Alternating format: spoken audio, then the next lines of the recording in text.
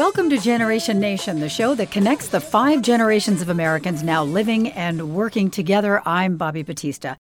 One of the more fun pastimes among politicos is dissecting how the younger generation, in this case millennials, will impact upcoming and future elections. A massive millennial poll conducted by Fusion, the media network owned by Disney and ABC News, whose content is directed at millennials, surveyed 1,200 likely voters, the key word there is likely voters, between the ages of 18 and 34, on their attitudes about everything from politics to smoking pot. A couple of interesting findings in politics. Paul Ryan and Hillary Clinton are their picks for 2016 presidential candidates. Millennials say the economy, debt and spending, and terrorism are the most important issues for them. So we've put together an intergenerational panel to talk about this. Political reporters Jim Galloway and Greg Bluestein from the Atlanta Journal-Constitution are here. Jim is a boomer. Greg is a... Aging millennial. You're a millennial on the edge of Gen X. Yes. That's better than saying aging millennial. Governor Deal's spokesman and Deputy Chief of Staff Brian Robinson is with us. Brian is a Gen Xer. And Rebecca Guerra of Pro Georgia also joins us. She is a millennial. And you all know how this works. I'll start you off here and then everybody just jump in when they want. But let me start with Rebecca and Greg. How do millennials that you know and that you interact with feel about the political process in general? Millennials I know, they are keeping it at arm's length. I mean, when I go to parties or when I go to events, I hear about maybe one or two things. Transportation I hear a lot about. And I hear about, very, very local issues like, oh, I can't believe, they're changing the kindergarten age for my kids. And that's about it. I hear a lot of distraction about the national political scene, people who don't want to watch debates, who don't want to get involved, who are overdone, who think the politicians are overdoing it, who don't want to read about it, who don't want to see it, who are tired of commercials and digital ads and everything in between. And then there's that hardened core of activists who, want to get anything, they want more and more and more of it. But in general, even me, even knowing a reporter, very few of them know what I do, read what I write, know what a newspaper is anymore. Wow. Rebecca? So I'm at the other end of that generation. And I do see a lot of excitement and enthusiasm and activism from within the millennials. I think it's a little bit different, though. It's not really focused on voting, and it's something that we're actively trying to change. But there is a lot of enthusiasm on the ground, whether it be participating in rallies or going to events. We saw a lot of action around the Black Lives Matter, and that really just sparked a lot of energy around being part of the process, but it just hasn't translated yet into voting. Like most younger generations, is there an ongoing trust factor with Washington in general and politics across the board? Probably. I think that there's definitely a disillusionment, and I think that there is a distance between them, right? If you talk to the average person, they have some sense of what President Obama does. But I know that when we talked about the poll, they said they don't know who their U.S. senator is, right? Mm-hmm. But it's because it's not relevant to them. And I think that one of the obstacles is really taking the issues that are relevant to them day to day, whether it's access to affordable higher education or it's jobs or whatever they're looking at, and making it more relevant and local to them. But I think what I'm hearing from Greg and from Rebecca is that the millennial generation is like every generation that came before. Mm-hmm. When they're at this time in life, those are very normal rites of passage. When people have young children at home, throughout history, they're going to be less engaged on what's happening in national politics because they don't have time. I mean, Greg's life is consumed by ballet recitals and diapers and I mean that's his focus, as it should be. But the stuff you're saying about the lack of faith in Washington and disillusionment. I mean, I'm sitting across here from Jim Galloway, who's a baby boomer, whose generation said, "Don't trust anybody over 30." These are all people who are now in their 60s, and smoked a lot of pot for probably the first generation that so openly embraced the sexual revolution and illegal drug use. And then my generation, when I was in college, the word on us was how disillusioned and detached we were. Kurt Cobain, who was a heroin addict who shot himself, was allegedly the symbol of our generation. Oh, I can see that. You know what, Jim? You know what? I still don't trust anyone over 30. What about you?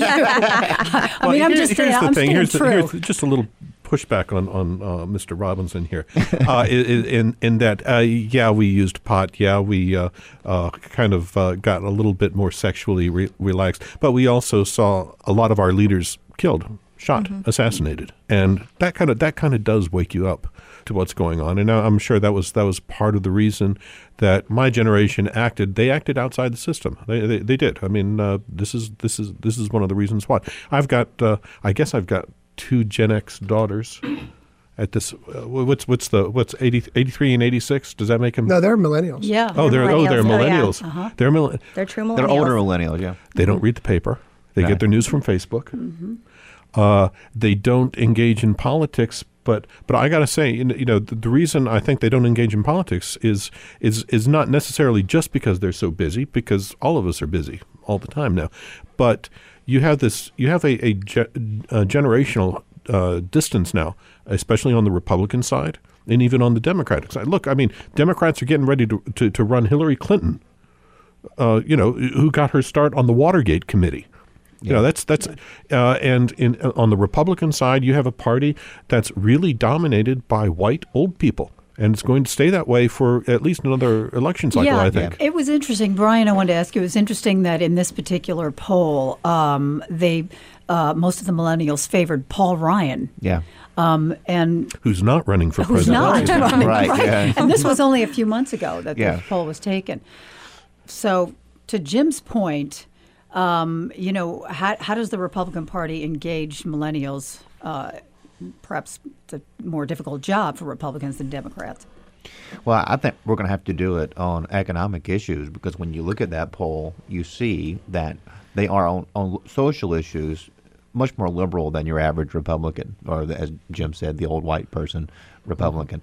And so I really believe that one thing that sets the millennials apart politically is the first generation of Americans that are majority minority, or at least on the cusp of being majority minority. So you're seeing the face of the nation change dramatically right now.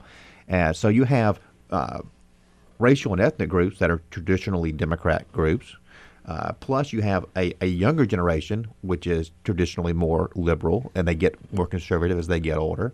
And you have all that coming together at once. So what I see in the short term, and you're already seeing this play out in the Electoral College, is a significant Democrat advantage into the next 10 years. And what's going to happen is the Democrats going to grow a majority, and they're going to start having more and more leftist policies, because that's what their base is going to demand. And once they get so far out, they're going to lose the people on their more centrist flank, and we'll have a realignment, and you'll see a more moderate, perhaps more centrist Republican Party emerge. But that's what's going to come. I think in the short term, it's going to be bad for my party. In the long term, we'll make it up. I'm gonna send you a column from David Brooks in the New York Times the other day, who I think would disagree with you. He actually feels the field is flat going into this election because he thinks the aging generation is offsetting the diversity. Well, that's true. That's very short term. I'm talking more in the next 10 to 15 years. This is the trend. So you're not predicting a Hillary victory? No, I think if the Republicans choose someone who is electable, if they choose wisely, they have a chance. Because I do think there's obviously some Obama fatigue, as there is at the end of any 8 years. You know what? If it's Hillary Clinton and Jeb Bush, which everyone seems to think it is at this point, although it's certainly early, that is actually turning off a lot of Gen Xers and Boomers, because we've been through those two families a couple times before. For millennials, though, these two guys are brand new in a way. So it might bring them to the polls a little bit more, Greg. I don't know. It could be a fresh start. I think many millennials have somewhat fond memories of the Clinton era, just because there was a booming economy. Our parents had good jobs, and at least in Atlanta in particular, the 90s were a decade of incredible growth, the Olympic decade. Whereas I think for some of us, especially who have memories of September 11th as being one of the defining moments, I was a freshman in college and most millennials were in high school or middle school when that happened. Seeing President Bush's reaction and the aftermath of and the war on terror, even if we supported what even if millennials supported the war on terror and President Bush's reaction, it also brings to mind a darker phase.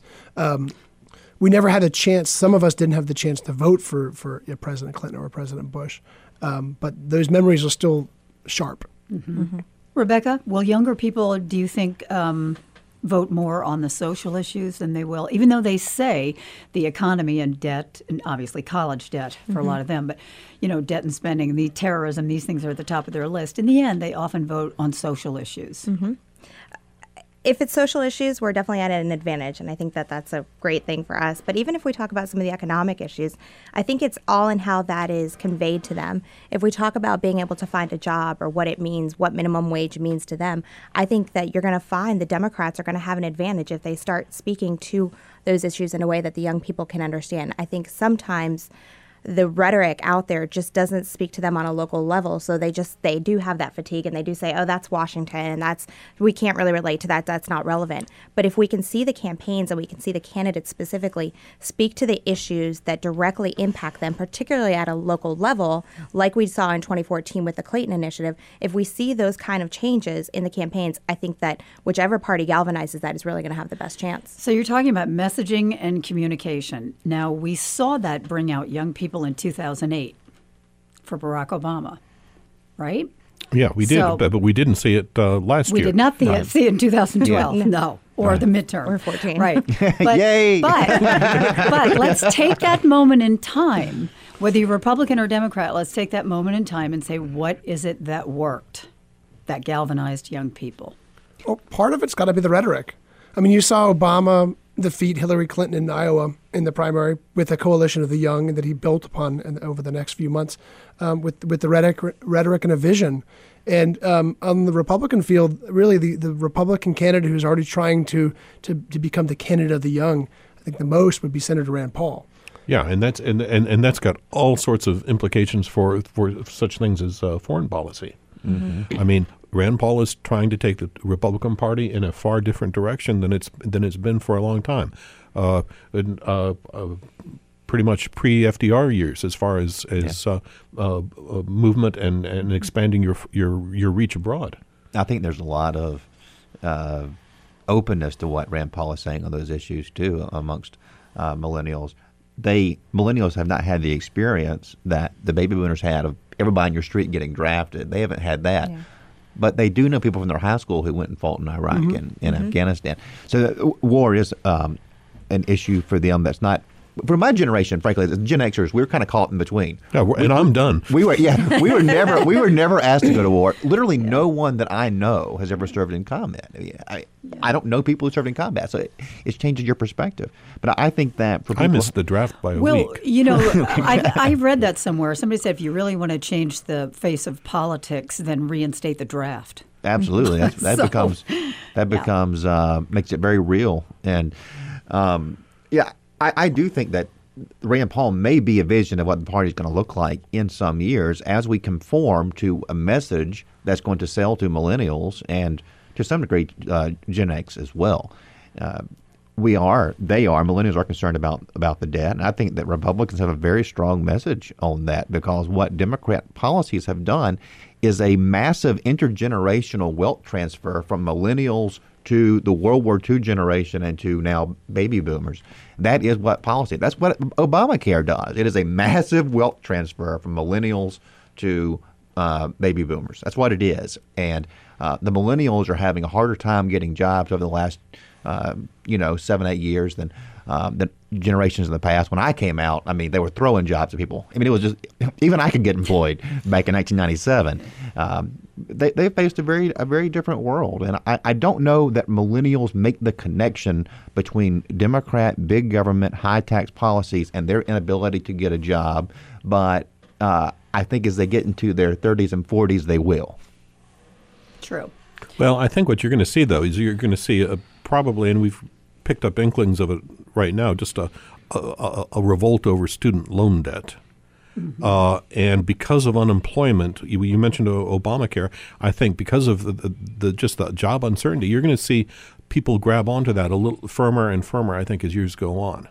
I don't think millennials are going to reject Obamacare, the Affordable Care Act. I think that's actually quite possible because you've seen from Social Security in the 40s to Medicare and Medicaid in the 60s to Obamacare in the 2010s that once you have an entitlement, it can never go away, and people just accept it as fact. But the fact is, we are going to drown under the weight of those decisions, and that time of reckoning is coming.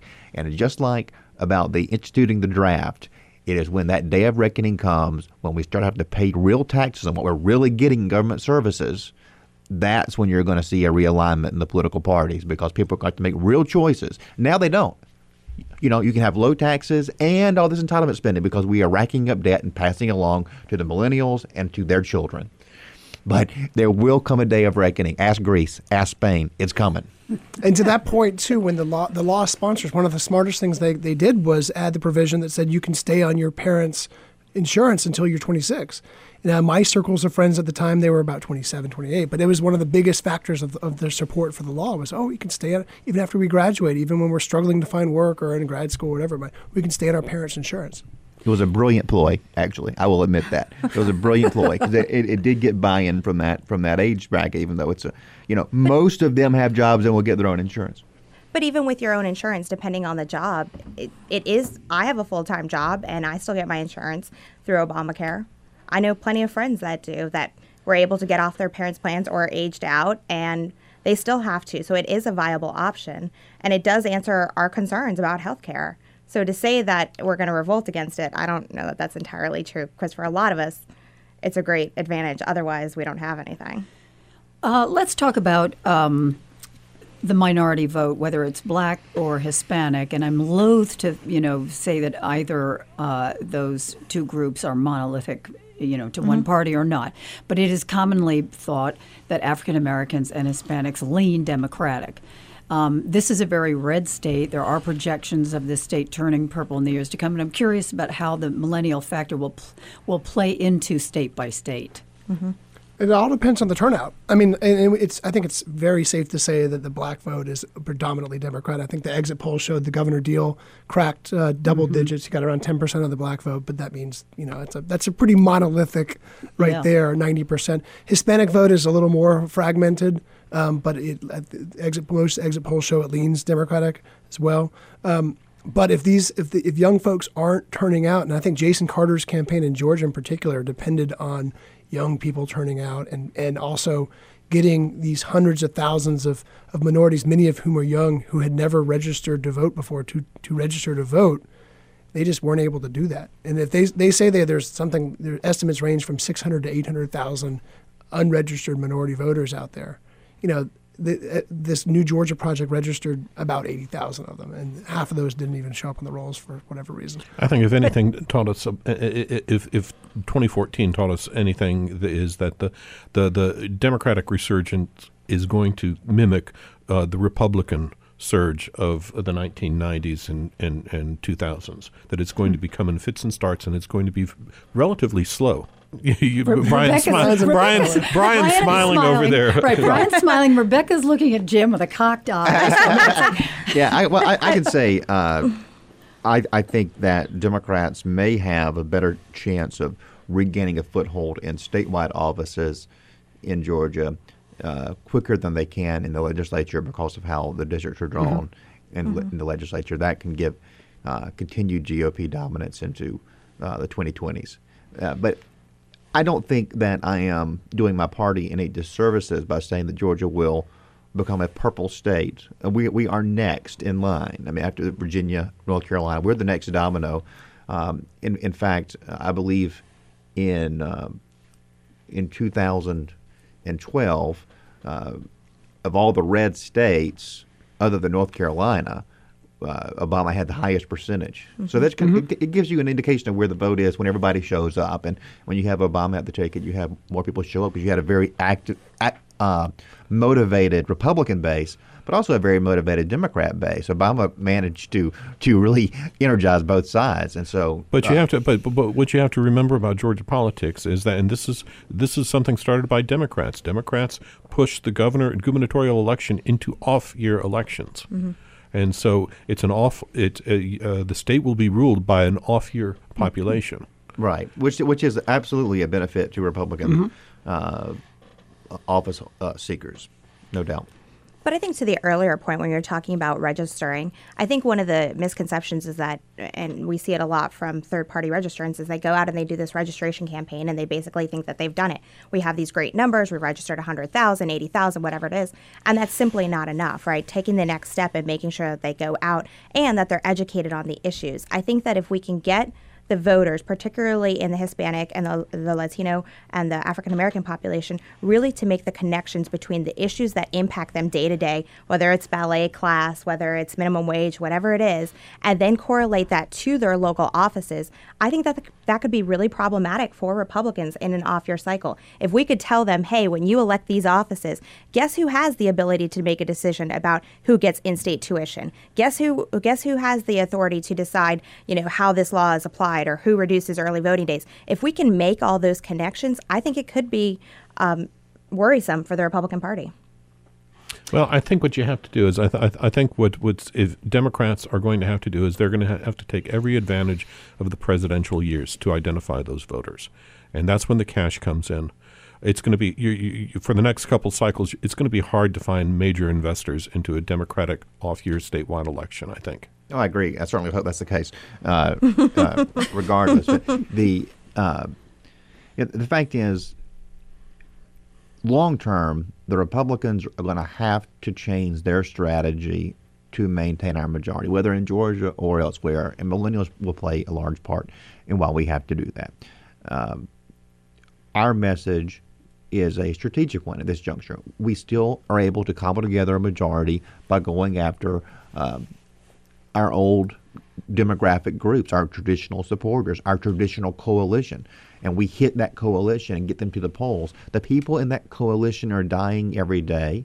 And, one thing I always say when I speak into college groups is how politics is changing, is every day in Georgia, someone who is adamantly against gay marriage dies, and someone who is perfectly fine with it and would never even think to have a problem with it gets a voter card. And so you're seeing that happen super fast. You're seeing the polling on marijuana over the last 15 years in Georgia. It's been amazing. Amazing how quickly. I mean, in 2002, if you polled a Democrat primary electorate, that had been 80% against legalization of marijuana. 80% amongst Democrats. Yeah. And today you can get. What is it in the Republic primary? It's higher than you would think. Wait, by the higher way, than you would think. In the Fusion survey, it actually turned out that it was independents who were more likely to smoke marijuana than Republicans or Democrats. Yeah. So. But there was a time when just the fact that marijuana is in the title, even though there's no THC in this product we're discussing, would have been enough to kill it, just by sheer association. And if you poll that issue, it's over 80% in support. 80%. That's one thing I always said internally in the governor's office is we should be shouting this from the rooftops. I mean, how often do you get an 80% issue where you cut across all of these demographics, you cut across all of these partisan lines, you cut across all these generational lines? And I'm like, we should be talking about this all the time because this is... Yeah. I'm wondering if the same thing is going to happen with any religious liberty or religious freedom bill. I think a lot of that is driven by the same sort of polling on a particular issue, because that. Well, I shouldn't even get us started on that. But if you want to, I can cover for Brian here. This is a national issue. This is a national presidential issue. That's why it's originated. This is stirring up the base for the 2016 election, no matter what happens in Georgia. And they're going to have to run with it all the way through the primary and then somehow make that pivot that Mitt Romney talks about. And with a Supreme Court decision looming on gay marriage that they'll have to answer to. I mean, this is tapping into a national GOP discomfort over gay marriage. And even though the polls are showing that shift, it might not show it quick enough.